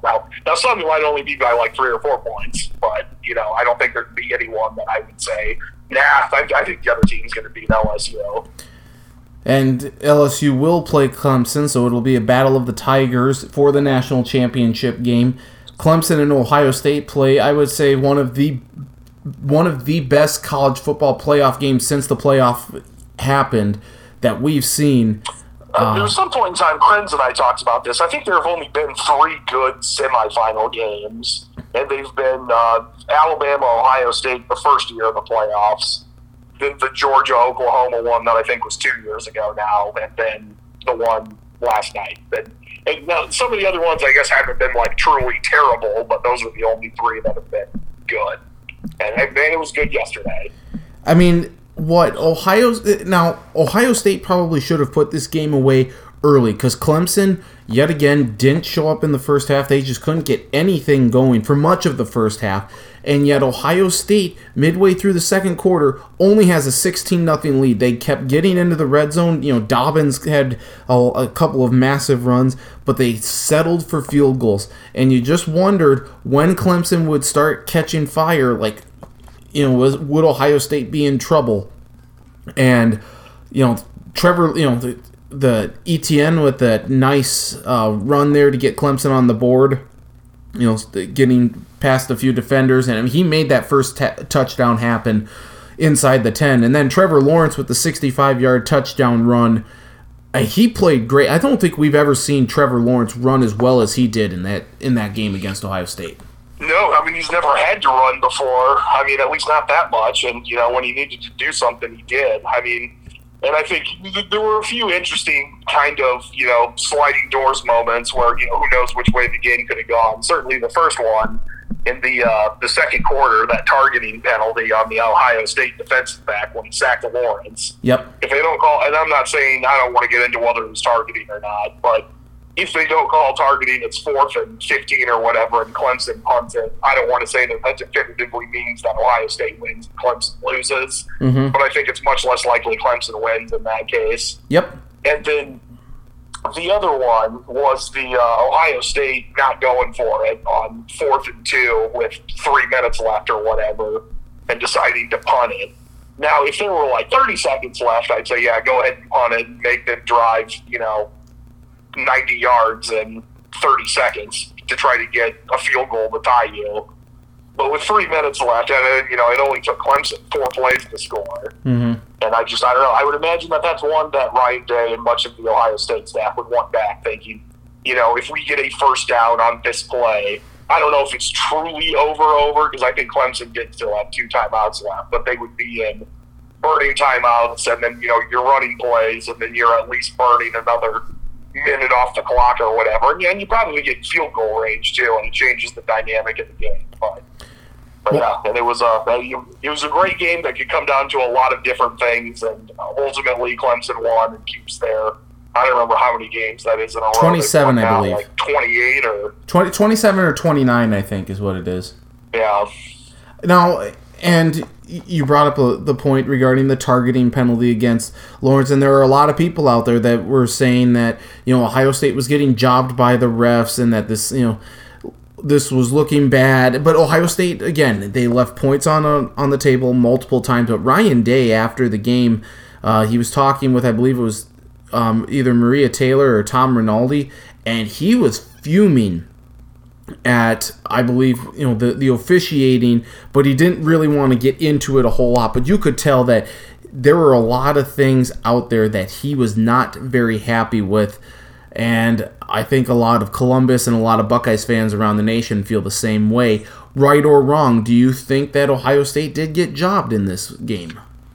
I don't know if I'd want to say they got jobbed. I mean, I think there were a few more big calls that went against them than went for them, but that happens. And I mean, ultimately, when you're playing the defending national champs on a neutral site and they've got almost a 30-game win streak, you can't expect the refs to help you out. You have to go out there and do it, and they have their chances to do it. I mean, you get a first down, on the third and whatever. They didn't. They didn't go for it on fourth down. They punted.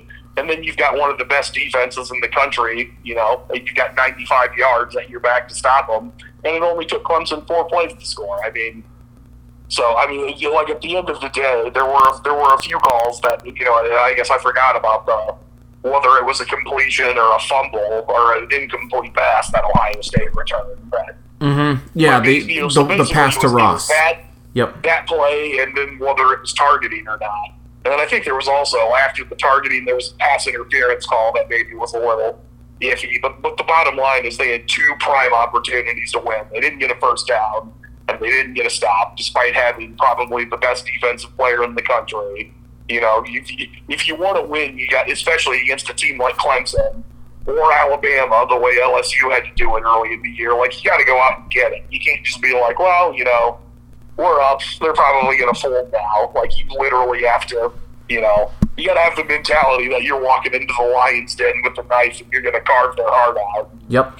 I think Ohio State had that for a while, but it kind of went away a little bit, and it ultimately cost them. Absolutely. And it's probably something they'll remember all offseason, too. I will just say this. I think Ohio State is going to be a playoff team next year. They might be my national champion favorites next year with Fields coming back. I don't know if Dobbins will. I doubt he would. But this team is loaded, and they are only going to keep getting better. I would preseason have them in. The only thing I would say is you never know how team chemistry works from year to year. There was that 2014 Ohio State team that won the national title. Brought everyone back. It should have been better, but for whatever reason, the pieces just didn't quite click the next year. And sometimes that happens. But, I mean, as of right now, and I don't know how old all of their players are. I mean, I think it's safe to say Chase Young's not going to come back. Right, yep. But I, as of now, would be like, I'm pretty sure I'm going to have them winning the Big Ten next year and getting back to the playoff. Yep, without question. Let's make some picks for the bowl games this week. Here, we start with the Serve Pro First Responder Bowl. Western Kentucky at 8-4 against Western Michigan 7-5. Charlie, who do you have in this game? And if you want to do the competence points, by all means, go ahead. I'm going to go with the Hilltoppers of Western Kentucky. I don't remember what I put in our Pick'em game for ESPN, which I'm going to toot my own horn. That occasionally I come up with names I feel pretty good about. I like my team name. It's yes, G.I. Joe Burrow, but Joe Burrow spelled with the Cajun EAU or EAUX for the Ozone. Yes. I don't remember what I put specifically, but right now I would say Western Kentucky for, 11 points. Not super high confidence. I have Western Kentucky, and I have them for high 20s. I don't know. I have a good feeling about it, but we'll see if it happens. You're right. G.I. Joe Burrow is... A lot of times MAC teams lose. I mean, it's not like the MAC is one of the best Group of 5 guys. So. Right. So that's at 12:30 p.m. Eastern, 11:30 a.m. Central Time on ESPN on Monday. Also on Monday with another of the 4 bowl games. 6-6 Mississippi State against 7-5 Louisville in the Franklin American Mortgage Music City Bowl. 4 p.m. Eastern, 3 p.m. Central Time on ESPN. Charlie, who do you like? I'm going to go Louisville just for the fact that Mississippi State has not been very good this year, and I get that Louisville wasn't great either. Actually, you know what? I'm changing my mind. I'm backtracking. I'm going Mississippi State because even though I don't think Mississippi State's very good, at least outside of Clemson, which Louisville has played, they've played more good teams than that. I don't know. They'll do the old-fashioned, we're going to make this a gross SEC bowl game, and we're going to win 21-9. So, I don't have much faith in this game either. I'm taking Louisville, and I don't really know why. Low single digits. I think I have 3 confidence points there on Louisville. So not much at all. Low confidence for me too. As evidenced by my switching my mind halfway through my pick. Right. How about the Red Box Bowl? 4 p.m. Eastern, 3 p.m. Central Time on Fox. 7-5 Cal against 6-6 Illinois. Almost a home game for Cal. Who do you like in this one? I think I'm gonna. You know what? Actually, I changed my mind. I'm gonna go Illinois. It's been a while since Illinois has been to a bowl game. I think Illinois is going to be excited to be there. I don't remember if Cal went to one last year or not, but I know if they didn't last year, they were there the year before. They did not, as far as I recall. Okay, but they've still been to one more recently, but I think it'll be more ho-hum for them. I'm trying to think, I don't know if Illinois has been to one in, I think it was 5 years ago that they were in one last, so I think it will be a Super Bowl-esque moment for Illinois where this is the biggest and most exciting game they've played in for a while, and they'll win, I don't know, sort of close game. I would give Illinois for teens confidence. I take Cal and I put him at 20. I might adjust this. I don't know. This is another toss-up game. I don't really have a good feeling on either team, but when you lose to Northwestern as badly as Illinois did, I just don't think I can pick you. I just don't. It's understandable. I mean, as we've seen so far this bowl season, it is so difficult to judge who's going to be excited and want to play there and who is not. Mm-hmm. Absolutely. Then the Capital One Orange Bowl, number 9 Florida against number 24 Virginia. Florida's 10-2, Virginia 9-4. 8 p.m. Eastern, 7 p.m. Central Time on ESPN. This is also on Monday. Charlie, who do you like in the Orange Bowl? I like Florida for a very high amount of confidence. I think this will be the 90s Steve Spurrier teams when they weren't playing Florida State or Miami in bowl games, when they were playing, ho-hum Big Ten or ACC teams and just being let's see if we can score 50 in a bowl game. This will be fun. I think Florida might win this game. I'm not as bad as LSU over Oklahoma, but I think this could be 38-10. Yeah. The ACC stinks outside of Clemson. Florida will win this game by a lot. I have them high 30s to beat Virginia. Then on Tuesday, New Year's Eve, 5 bowl games. We start with the Belk Bowl, the last ever Belk Bowl, at least that we know for now. Hashtag teardrop. It is. Marcus Traxler is very, very sad about this. In fact, he's the Belk Bowl pallbearer. So we certainly sympathize with Marcus and these difficult times. That was his name on the ESPN. Yes, one, right? Yes. I forgot about that. That was the one that I mean, there's a lot of good ones. That was the one that I thought was the best of all of them. It is certainly very good. My Hokies 8-4 Virginia Tech against 7-5 Kentucky, noon Eastern, 11 a.m. Central Time on ESPN. I'm going to take the Hokies, but with 2 confidence points because this game just smells. It reeks of ugliness and stinkiness. I'm taking Virginia Tech, but not with a lot of confidence. I am also going with Virginia Tech with not a super amount of confidence. Some of it is me not being fair to Kentucky. I know they were good last year and beat Penn State in the bowl game, but I am just so used to certain teams being good or not good in college football that it's very difficult for me to ever take Kentucky seriously. The Tony the Tiger Sun Bowl. It's not Hyundai, it's not Frosted Flakes, it's not Kellogg's, it's the Tony the Tiger Sun Bowl. It used to be the Brute Sun Bowl also. I think we should go back to Brute sponsoring it. Yes. So I'm guessing all the players will get a big giant box of Frosted Flakes as their prize or whatever. But 6-6 Florida State against 7-5 Arizona State. This is at 2 p.m. Eastern, 1 p.m. Central Time on CBS. Who do you like? This one's tough. I think I've mentioned this before the last time we did this, that there's times that we just don't know about things where guys at bowl games like this that aren't, super, super prestigious ones are just like, hey, yeah, I was out with boosters drinking till 5 in the morning.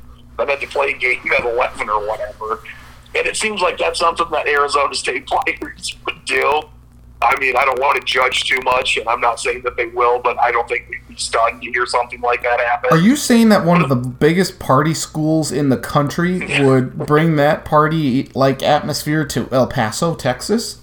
Yeah, we'll do that when there's boosters walking around flashing 50s and $100 bills left and right, yeah. But at the same time, I also saw Florida State play a couple times. Don't think they're very good, and they're sort of, Norvell, even though they've got Mike Norvell, he's not coaching in this game. So I'm going to go with Arizona State in a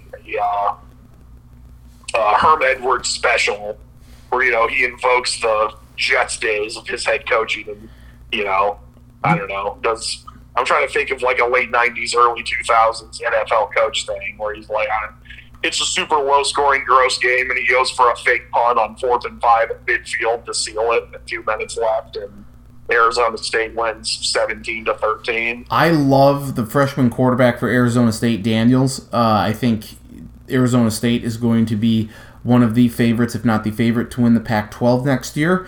So I like Arizona State, and I like the Pac-12 as a whole, or just to be the South representative for the Pac-12? The South for sure, and maybe the whole entire Pac-12. I think I can get behind the South part. I don't know about the Pac-12 as a whole, but also, I guess I don't know who else you could pick besides, Stanford was bad, Washington lost their head coach, and Oregon's going to lose their quarterback. So I guess it's Oregon and Arizona State next year. Maybe, yeah, Oregon State. Well, watch out for them. But I think they're losing their quarterback and wide receiver, so that's not great for Oregon State. I just like Arizona State, and I like this game against Florida State. Low 30s. Low 30s we're picking Arizona State for. The AutoZone Liberty Bowl, number 23 ranked Navy, 10-2 against 8-4 Kansas State, 3:45 p.m. Eastern, 2:45 p.m. Central Time on ESPN. Who do you like in this one? I think Kansas State for mid-20s. I think we talked about this before with the triple option. It's tough to guess what's going to happen, but if you truly spend time preparing for it and do things well, you can stop it if you've got the right dudes. And, certainly I don't think Kansas State has a freaky athletic defense, but as a coach who's won a lot before in the past, and I would imagine we'll have, I don't want to name him or name what school he's won. Yeah. Coach Kleiman's I think we'll have them, I don't think they're going to completely shut him down and shut him out or anything, but I think they're going to hold Navy to 14 or 17 points in a game that Kansas State will be yeah, we're okay playing in this game. K-State wins, let's say 28-17. I like Navy in this one. I like the triple option. Washington State couldn't stop Air Force's triple option attack. I think Navy's going to be able to do that against Coach Kleiman and Kansas State. It will be close. It'll be a lower scoring game than what we normally see, but ball control will be key. I like Navy upper 20s in this one to take down Kansas State. This is an ugly one. The Nova Home Loans Arizona Bowl, 7-5 Wyoming against 7-5 Georgia State. It's at 4:30 p.m. Eastern, 3:30 p.m. Central Time on the CBS Sports Network. So it's a bad bowl game when CBS Sports Network gets it. Who do you like in this one? I'm going to go with Georgia State. I picked one North Dakota State coach to win. I can't pick them both to win. So that's fine. I'm taking Wyoming to lose. I am taking Wyoming high 20s again on this one. I think I'm going a little extreme here with some of these, but I just think Wyoming too good, and they will come away with the win. And then the Valero Alamo Bowl, number 11 Utah, 11-2 against 7-5 Texas, 7:30 p.m. Eastern, 6:30 p.m. Central Time on ESPN. Who do you like in this one? This one's interesting because there's a few different things going on here. One is that Utah is almost always great in bowl games under Kyle Whittingham. He took over in, I think, 2005. I think he's been there since 2005 after Urban Meyer left. Mm-hmm. And they've only lost 1 or 2 bowl games in that time frame. That they are fantastic with time to prepare. But at the same time, other than perhaps maybe Alabama, I don't think anyone's probably going to just be oh, man, I thought we were going to be in this great bowl game, and we fell all the way to this bowl now. I don't know how excited we are to play. So against my better judgment, I'm going to go with Texas to win against a very listless and unexcited Utah team, but for quite low confidence points. I agree with you wholeheartedly regarding the motivation factor for Utah. Like, oh yeah, we had a chance to be in the college football playoff where we would have gotten smoked by LSU, and maybe they can take some solace in that. Like, well, at least we wouldn't have gotten our asses kicked by LSU. We actually have a chance against Texas because Texas is terrible. I'm going to take Utah. I'm going to take them low 20s. I think Texas has been terrible. Utah's defense is good. Special teams, I like Utah, assuming they're motivated. If Utah brings their B- game, I think they definitely win. Yes, but I think they're going to bring their C their C game, and I don't think Texas is going to blow them out, but I think it's just going to be neither defense can stop anyone, and we're just kind of running around through the motions right now on offense. Yep. Then January 1st, New Year's Day, 4 bowl games, beginning with the Outback Bowl. Number 18 Minnesota against number 12 Auburn. Minnesota 10-2, Auburn 9-3. It's at 1 p.m. Eastern, 1 p.m. Eastern, noon Central Time on ESPN. Who do you like in this one? I would like to pick Minnesota to win. I think one of the things going against them, if I remember right, I think Minnesota's offensive coordinator's leaving for Penn State. He is, which yes. is not very often you see a coach leave for, not get fired and rehired, but just leave for another team in the conference. So that's kind of interesting. I think that probably will play some role in it, and I think Minnesota could win. I don't think Auburn's going to blow them out. Like last year, Auburn beat Purdue 63-10. Yeah. I think this is probably going to be kind of a stereotypical Big Ten SEC game that's in the low 20s and is fairly entertaining to watch. It's a little bland at times, but I think without the offensive coordinator and the talent Auburn's got on defense, I think Auburn pulls out a 24-21 game. I want to pick Minnesota so bad, but if Auburn shows up, they will win. I hope I'm wrong, Minnesota, but yeah, with the offensive coordinator leaving and stuff, I just don't see Minnesota being able to win this game. Hopefully I'm wrong, though. This next game is a real one, too. The VRBO Citrus Bowl. Number 14, Michigan against number 13, Alabama. Michigan 9-3, Alabama 10-2. 1 p.m. Eastern, noon Central Time on ABC. Who do you like in this one? I mean, this is we just mentioned Utah with the motivation factor, and you said Alabama. Well, this is Alabama now, and I think several guys won't be playing in this one for them. Well, I thought I read somewhere that there were a lot of people they thought wouldn't play, but I thought I saw someone. I'm not saying all of them, but there were a lot of guys that were still going to play in this one. That would be good. As far as I know, there has not been a Jim Harbaugh pipe bomb statement that's going to upset everyone yet, but I'm still assuming that that's going to happen. And Nick Saban's just going to fly off the handle and start screaming and yelling in the closet somewhere about it, and then convince all the guys to beat them. And it's going to be almost as bad as the last time Alabama didn't play in a playoff or BCS game or New Year's Six game. I think it was the 2010 season, and they beat Michigan State 49-3. I think it's basically going to be that same thing again. This is a very extreme comparison, but maybe Nick Saban will show his team a clip of Jim Harbaugh saying something from 3 or 4 years ago and say, this is what he said about Alabama. Much to the same, a dictator like Kim Jong-un would, tell the people of North Korea something. They're going to have propaganda posters. Yes, the propaganda will be all around. And that'll Jim Harbaugh with horns and long teeth, and that he's trying to eat all of Alabama's children and stuff like that. Yes. So that Nick Saban will use that as motivation. I'll take Alabama. I'll take it low 20s. But let's also say that this really happened. I remember one of the years Alabama was in the playoff. I think it was 15 or 16. I don't remember if it was a year they won the title or not.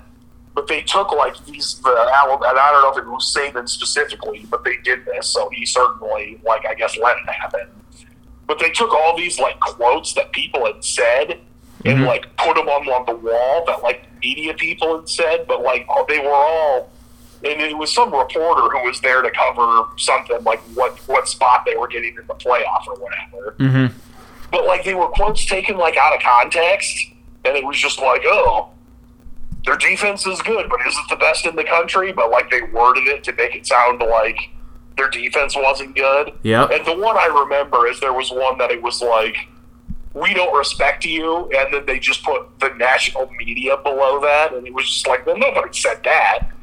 Right. But I was like, well, I don't know. I mean, if you tell these guys that, I mean, apparently, probably works because they probably won a title that year. So, I mean, long story short, I wouldn't put past what you are saying was going to happen with Saban and motivation through Harbaugh. But I think that, legitimately, there's like a 45% chance that happens.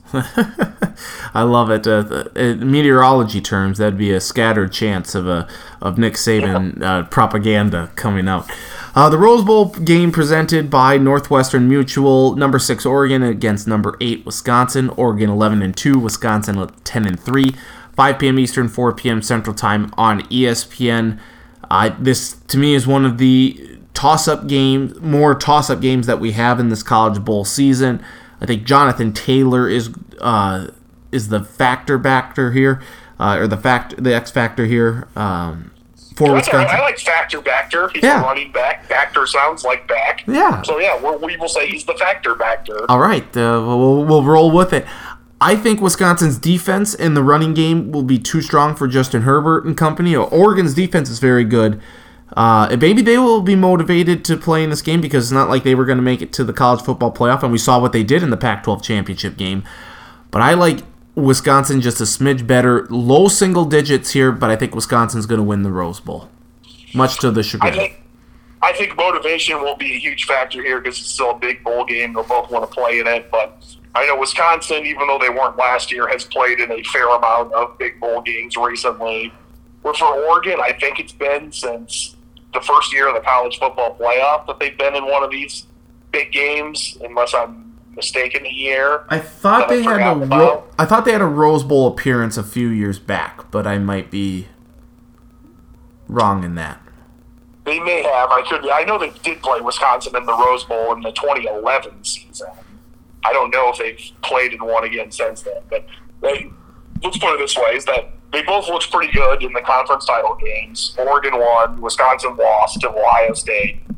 Utah and Wisconsin kind of similar in styles in some ways. I think if Oregon plays how they did against Utah, I think they will also beat Wisconsin. So I'm going to go with Oregon for like mid to high teens confidence. Okay. Part of it is I just don't like picking Wisconsin either. Well, right. And I don't like picking them either. Unfortunately, though, I am picking them. And I'm just pulling up here now the Rose Bowl here. And Oregon played it in 2015 against Florida State. That was the Jameis Winston, I believe. Well, yes, I meant since the playoff year in 2014. Oh, gotcha. Okay. Year. Yep. It was that season, but it was played on January 1st of 2015. Yes. Yep. So that's why it's the first time for these guys because, 15, 16, 17, 18, 19. So, yeah, so if they would have been, if they're a redshirt senior, their first year was the year after that season. Yes. Yep. And then the All-State Sugar Bowl between number 5 Georgia and number 7 Baylor. Both teams 11-2, 8:45 p.m. Eastern, 7:45 p.m. Central Time on ESPN. Another game, another true toss-up, motivation a factor here for both teams. Baylor loses in the Pac-12 or the Big 12 championship game. Georgia loses in the SEC championship game. I think Georgia will be without several starters. I think I'm going to go Baylor, low confidence points here. But who knows if Matt Rule maybe gets an NFL job between now and then. I don't think he will. I think it'll be after that. But I think I'm going Baylor because Georgia last year really didn't show up in the Sugar Bowl against Texas. I think motivation won't be a problem for Baylor since they were like 1-11 just 2 years ago. I think they will be, even though they didn't get in the playoff, I think they will still be excited to play in a big game because this is the biggest game. It's been a while since Baylor's been in one of these, since they fired Art Briles and all that stuff. I think it's been since like 2015 or 16 since Baylor's been in one. So I think they will be excited.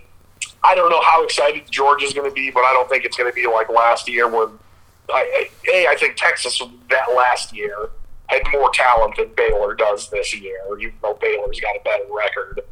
And I just don't think it's going to happen 2 years in a row. I mean, I don't think Georgia's going to like lay the wood and beat them by 30, but I think this is going to be like a 27-8 game that it's just like, oh yeah, Georgia's defense is way better than Baylor's offense is. So I'm going Georgia for like high 20s. Okay. All right, very good. Then Thursday, a couple of games, because I like how the bowl season, the schedule has changed this year. Normally we don't have a lot of games after New Year's Day. We have to wait for the national championship game. That's not the case this year, which is very good. So 2 games on Thursday in the Ticketmaster Birmingham Bowl. Boston College at 6-6 takes on number 21 ranked Cincinnati, who's 10-3. 3 p.m. Eastern, 2 p.m. Central Time on ESPN. Who do you like there?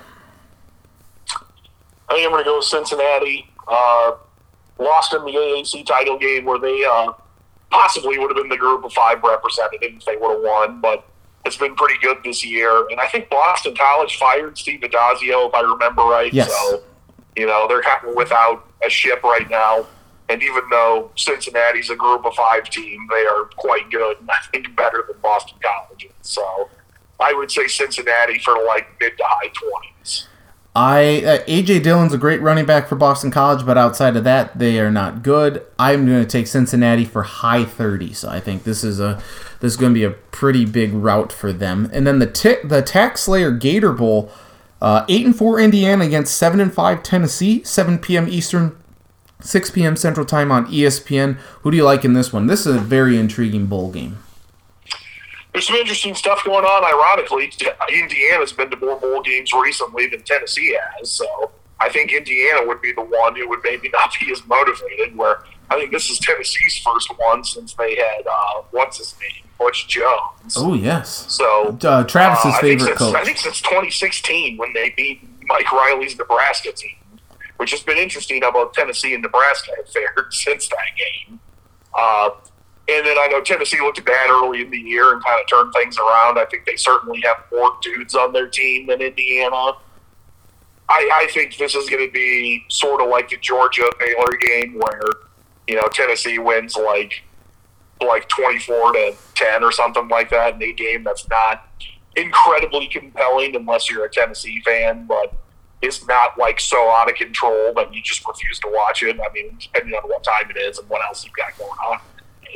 I think Tennessee's. So I think it's their first bowl game in 3 years, or 4 years. So I think Tennessee will be excited and will play quite well. I'm going to take Indiana. I'm going to take them high teens. Tennessee's offense isn't very good. Indiana has a good offense. True, they're not. I'm going to take Indiana. I don't say it with a great deal of confidence, but we'll ride with Coach Corso's school and take Indiana. Then Friday, famous Idaho Potato Bowl, 3:30 p.m. Eastern, 2:30 p.m. Central Time on ESPN. 6-6 Ohio against 7-5 Nevada. Who do you like in this one? I don't know a great deal about either of them. The stuff I do know is from previous years. I don't even know the head coaches at Nevada right now, so I'm going to go with Ohio because I know Frank Solich is the head coach and maybe isn't like a great head coach, but at least isn't bad. So even though they've not been very good this year, I'm going to pick the Bobcats. Low confidence points. I'll take Ohio, and I'll take them for 30 confidence points. I like it. And then Saturday, the Lockheed Martin Armed Forces Bowl, because you can't have an Armed Forces Bowl without 2 or at least 1 representative from the Armed Forces. Oh, wait, that neither team is in there. 7-5 Southern Miss against 6-6 Tulane. Talk about barf. 11:30 a.m. Central Time, 10:30 a.m. or 11:30 a.m. Eastern Time, 10:30 a.m. Central Time on ESPN. I'm taking Tulane in this one. Mid-teens. No real reason, but I think the Green Wave are just a better team than Southern Miss. Who do you like? Tulane for mid-teens. No reason other than while you were talking, I flipped a coin because I've not seen either of them play all year. I mean, I can come up with reasons, but I don't have anything great, so I'm just going to take Tulane. Final one we're picking then, the Lending Tree Bowl. 10-3 Louisiana against 8-5 Miami, Ohio. 7:30 p.m. Eastern, 6:30 p.m. Central Time on ESPN, Monday, January 6th. Going with Louisiana, A, because they've got a better record, and B, even though I know Miami of Ohio is good this year, for most of your and my lifetime, they have not been good. And I just, to me, Miami of Ohio is the MAC version of Boston College, where even when they are good, I'm just like, I don't trust you guys. I don't think you're going to win. I will take Louisiana as well. Hopefully they are motivated for this one, unlike, Utah State against another MAC opponent, Kent State. I think Louisiana will win. I will take them for mid-30s. Charlie, I appreciate the time. I hope you have a wonderful new year, and we'll talk next week and preview the national championship game, which should be a good one between Clemson and LSU. The wait is only 3 months away for that national championship game. That's right, yeah. It's longer and longer each year. It does. I hope you also have a happy new year and enjoy watching all the football games on New Year's Day. I know I will. I certainly will, and I hope your vision remains 2020. Me too. All right. Thank you, Charlie. Talk to you later, Stackin. Charlie Hildebrand, kind enough to join us here on the Sports Block podcast. Appreciate his time and effort as always. So there we go. Got the picks in for the rest of the bowl games. Hopefully you have enjoyed the bowl season, and it's been good so far. Hopefully I can continue to do well in the Sports Lounge Season 4 ESPN group. Can continue to do well. And yeah, I say 3 months in jest. It's really 2 weeks. But it's still a long time between that and the national championship. Anyway, with that, I want to say thank you to Travis and Charlie for joining me. And the NFL playoffs are here. We'll see. Hopefully the Vikings can win. Skol, we'll be back to break it all down next week. Come on, Vikings. Please just get a win. Let's get at least one win here this postseason. You're the 6th seed. No chance at a home game. And definitely a dud Monday night against Green Bay right before Christmas. So come on, Vikes. Skol, Vikings. Let's go. Skol. Skol. All right. I'm done. Have a wonderful new year, everyone. And we'll talk to you next week on the 2020 edition of the Sports Block Podcast. Nathan Stackin saying thank you for listening. Happy New Year, everyone. For Travis and Charlie, I'm Nathan. Thanks again. And we'll talk to you next week in the first New Year edition, in the first decade. It's the new podcast, the first podcast of the decade. 2020 version of the Sports Block Podcast next week. Have a great week, everyone. Happy New Year.